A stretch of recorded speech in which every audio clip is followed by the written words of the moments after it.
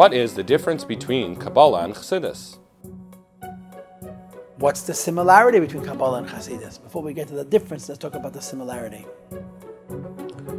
And it's very, very important for me to say this because there's so much misunderstanding about this, and unfortunately the misunderstanding is not only a lack of comprehension, it's a serious miscomprehension. It's the opposite of correct. Kabbalah and Chassidus are the light of Torah. Oir ha-Torah. Torah oir. Now what's the opposite of the light of Torah? The chayas of Torah, the life of Torah. Which is of course what Nigla de Torah is. In other words, Torah is Hashem's wisdom. It's intellectual. We're able to understand it. We try and understand it. But from a Torah perspective, the wisdom, the intellect, the scholarship, the logic of God comes from what's before intellect, what's higher than intellect. Intellect is limited and understandable. And to use a Hasidic terminology, it's a light in a vessel. Higher than intellect is godliness in its rawest form. Every idea, before it became an idea that you can speak in words and argue and explain and maybe even prove, exists on a level of light, on a level of Ein Sof. As it exists on a level of light, it's higher than understanding, it's very real. The term which would often be used to represent would be tainug. You experience its richness, you experience its truth, but not on an intellectual level, on a spiritual level. Kabbalah and Chassidus are pnimius ha-Torah, they're the face of Torah. The face of Torah is God. The face of Torah is not the intellect of Torah, it's the godliness of Torah. Kabbalah and Chassidus share that. In other words, the purpose of learning Kabbalah is not to understand intellectually some kind of a mystical idea.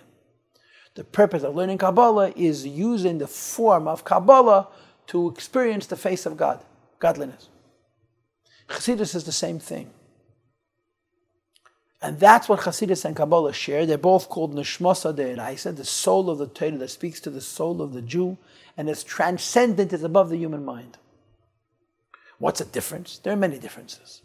But the simplest difference is that Kabbalah is for Kabbalists, is for perfect people. Like it says in the Likutei Torah, and Parshas Tazria, shetiknu kol hadvarim ubiru kol ha'ma'asim. People who have perfected themselves completely are prepared to drink wine and to intoxicate themselves, raise themselves up to the level of joy, which is called pnimius ha-Torah, the neshama of Torah.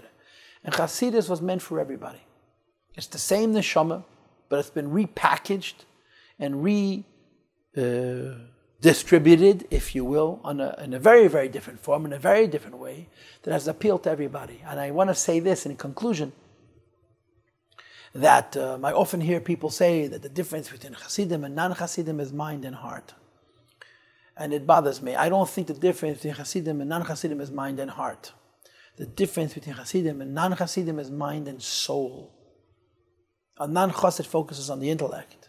The Chassid focuses on the neshama. Maybe the heart reflects the neshama to a great extent. But according to Hasidus Chabad, nothing reflects the neshama more deeply and more sensitively and more subtly than the mind. So it's a mistake to correlate Hasidus and non-Hasidus to mind and heart, because nothing reflects what Hasidus is deeper than the mind does. It's not mind and heart, it's mind and soul. Now there are other differences between Kabbalah and Hasidus. Maybe we'll do them next time.